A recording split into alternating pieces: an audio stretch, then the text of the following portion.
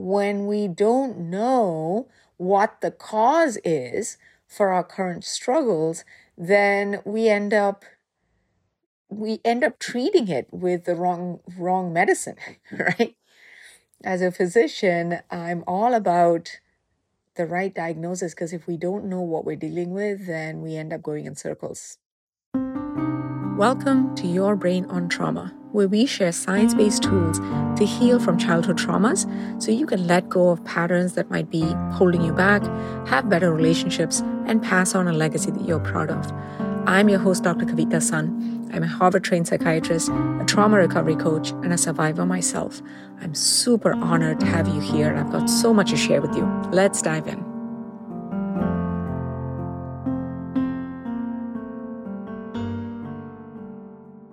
Well, hello, my friends. Welcome to episode 1 of Your Brain on Trauma. I'm really excited for this new phase of our podcast. We're going to go much deeper. There's going to be more vulnerability, truth, and an honesty that I am more and more starting to embody in my own life. Right? Over time, we learn to let go, or at least I'm learning to let go of the striving and the convincing and the posturing and the defensiveness and all these things that I picked up as part of surviving my own traumas. And this is a season of slowly peeling away all of those things and allowing the world to see my true self, to see my heart. And through that, I know in my bones, I don't know exactly how it's going to happen, but I know in my bones, the more I let go and show my heart, the better it is for me, for you, and for the world. I feel that in my bones now, which I didn't feel for a long time. For decades, I hid myself, in different levels and to different degrees. But this podcast is really coming in a season of just becoming more of who I am for me. So thank you for being along for the journey. So in this first episode, I wanted to talk about what I see as the 3 signs of unresolved childhood traumas. Many people ask me, I have been to therapy, I've been to retreats and therapy, and I've done yoga and meditation for a long time. I've even done coaching programs. I think I've dealt with all this stuff in my past. So how do I know if that's what's causing my current problems at work or my relationships or with my health or with my body image? Is it really my trauma, or is it just other tools and skills that I need to pick up in my current life? How do I know which is it? And I think that's a really, really good question, because when we don't know what the cause is for our current struggles, then we end up treating it with the wrong medicine, right? As a physician, I'm all about the right diagnosis, because if we don't know what we're dealing with, then we end up going in circles. So this is what I see as the 3 signs of unresolved childhood trauma, okay? Now, this is not based on the DSM definition of complex PTSD or PTSD, right? There are many parts to complex trauma. And complex trauma is a subset of PTSD in general. But to me, these are the 3 signs that differentiates complex trauma from other forms of PTSD. Okay? Number 1 is relational patterns, repetitive relational struggles. And they may show up for you differently than somebody else who also has complex trauma. For me, they used to show up, and they still do in smaller degrees, but I can catch them earlier now. But for many, many, many years, my relational patterns would be that I would get attached really quickly, and then I would be so terrified of being abandoned or being alone, right? I wouldn't say it out loud, but it was this constant panic. I just could not be alone. And so I would bend over backwards and push and pull in my relationships. I might, push people away because I just didn't trust the safety of any relationship. So I would push it away. But then I also couldn't let go completely because I was terrified of being alone, right? So this push pull was a big thing that characterized my intimate relationships for a long, long time. For other survivors of complex trauma, they may show up as when they feel hurt or rejected, they end up either fighting, right? Yelling or venting or complaining or becoming passive aggressive, or fleeing, right? Disconnecting, overworking, being on social media, doing other things to distance yourself from that relationship. Or it may even show up as shutting down, right? You completely shut down. You don't feel much of anything. You just go through the motions of day-to-day life. You may still have a relationship, but you're just going through the motions. And the final way that it might show up is by people pleasing. When you feel hurt or when there's a disagreement in your relationships, you end up trying to walk on eggshells and make excuses for the other person's anger outbursts and people please and bend yourself and have no boundaries in order to maintain a sense of connection with that other person. So you can see that there are many, many ways in which these relational patterns might show up as a survivor of complex trauma, right?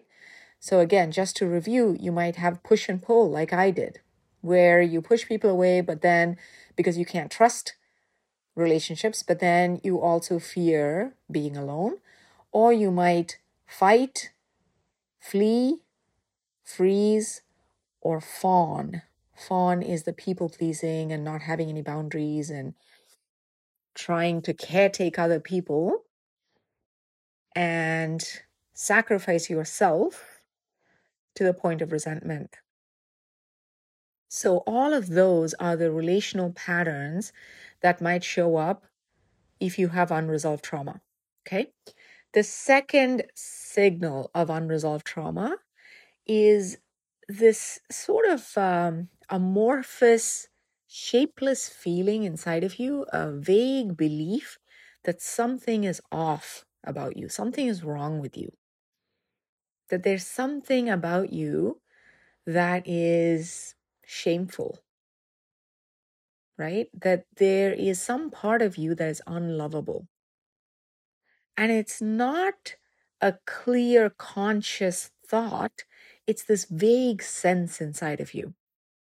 And you carry it around with you wherever you go, even when you're performing really well, when you're winning accolades, when you are, achieving, there's still that sneaky sense that if only people knew that there is some part of you that's kind of not right, right? It might show up as imposter syndrome. You think you might be found out, but it might show up in other ways as well, right? Where you perform really well, but you don't really go deep with your friendships. You don't reveal yourself to the people around you because you're scared that they may see that unlovable, rotten part of you in some way.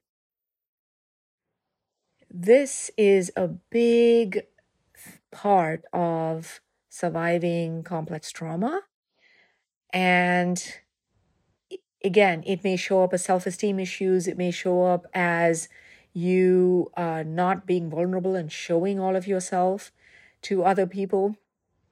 It may show up as imposter syndrome, but it all comes from this vague, amorphous sense somewhere inside of you that there is something shameful or wrong or off or unlovable about you. Okay? And number 3, the third sign of unresolved childhood trauma is emotional dysregulation, having trouble with managing your emotions. Sometimes you're so cut off from your emotions that you can't even label them. You can't even sense them sometimes until they become really loud, right? I used to be able to only sense when I was anxious, really panicking, when I was angry, or when I was really, really, really sad, right? Anxious, scared, panicky, or angry, or really sad. Those are the only 3. Only when I felt something to that extent could I actually pause and label it. Otherwise, I felt sort of numb and kind of empty inside and not really able to pinpoint what I was feeling. Especially in my body, I was really, really cut off from my body. And since emotions are often sensations in our body, when we're cut off from our emotions, we're often cut off from our body also, right? And this emotional dysregulation shows up because we don't have a good read on our inner emotional landscape. We surprise ourselves by how we react because we look fine for the most part, and then suddenly we're mad, or suddenly a wave of grief and sadness or loneliness comes over us, or suddenly we realize that we feel numb, right? So, this sort of having difficulty with your emotions, being cut off from your emotions, even being scared of your emotions because you don't know what to do with them. When they do come, they come like a tsunami and it feels overpowering and hard to make sense of. Many survivors of complex trauma manage their emotions by distancing themselves, by distracting themselves, either through work or through food or through alcohol or through porn or through social media, right? There are umpteen number of ways that we can distance ourselves from our emotions in modern life. And we do that because when we do allow ourselves to feel them, they just feel so confusing and overwhelming. So these 3 to me are the most telltale signs that you have unfinished business from your past that you need to pause and face head on if you really want to feel alive, calm, connected, and pass on a better legacy than the one that you and I inherited. And over the course of this podcast, I'm going to unpack a lot of both the science behind healing complex trauma. It is not going to be healed by just talk therapy or by traditional coaching or doing thought work. There is a science to healing trauma from the inside out, from your nervous system, from your unconscious memories and wounds that you are carrying inside of you that you might not even be aware of. There's a science to it. I'm going to share that science along with how I have encapsulated all of the best healing modalities into my own sort of map that helped me get to the other side. And I hope that you will take my life experience and shorten your own healing curve. That's what I want more than anything else, is to shorten your time to the other side. So you don't have to suffer for as long as I did. And you don't have to have all the trial and error that I did. So that is my mission with this podcast and with my life, really, as well as to pass on a better legacy to our children, right? Our parents didn't have the tools that we have now. And so they just passed on whatever they got, and we can do better.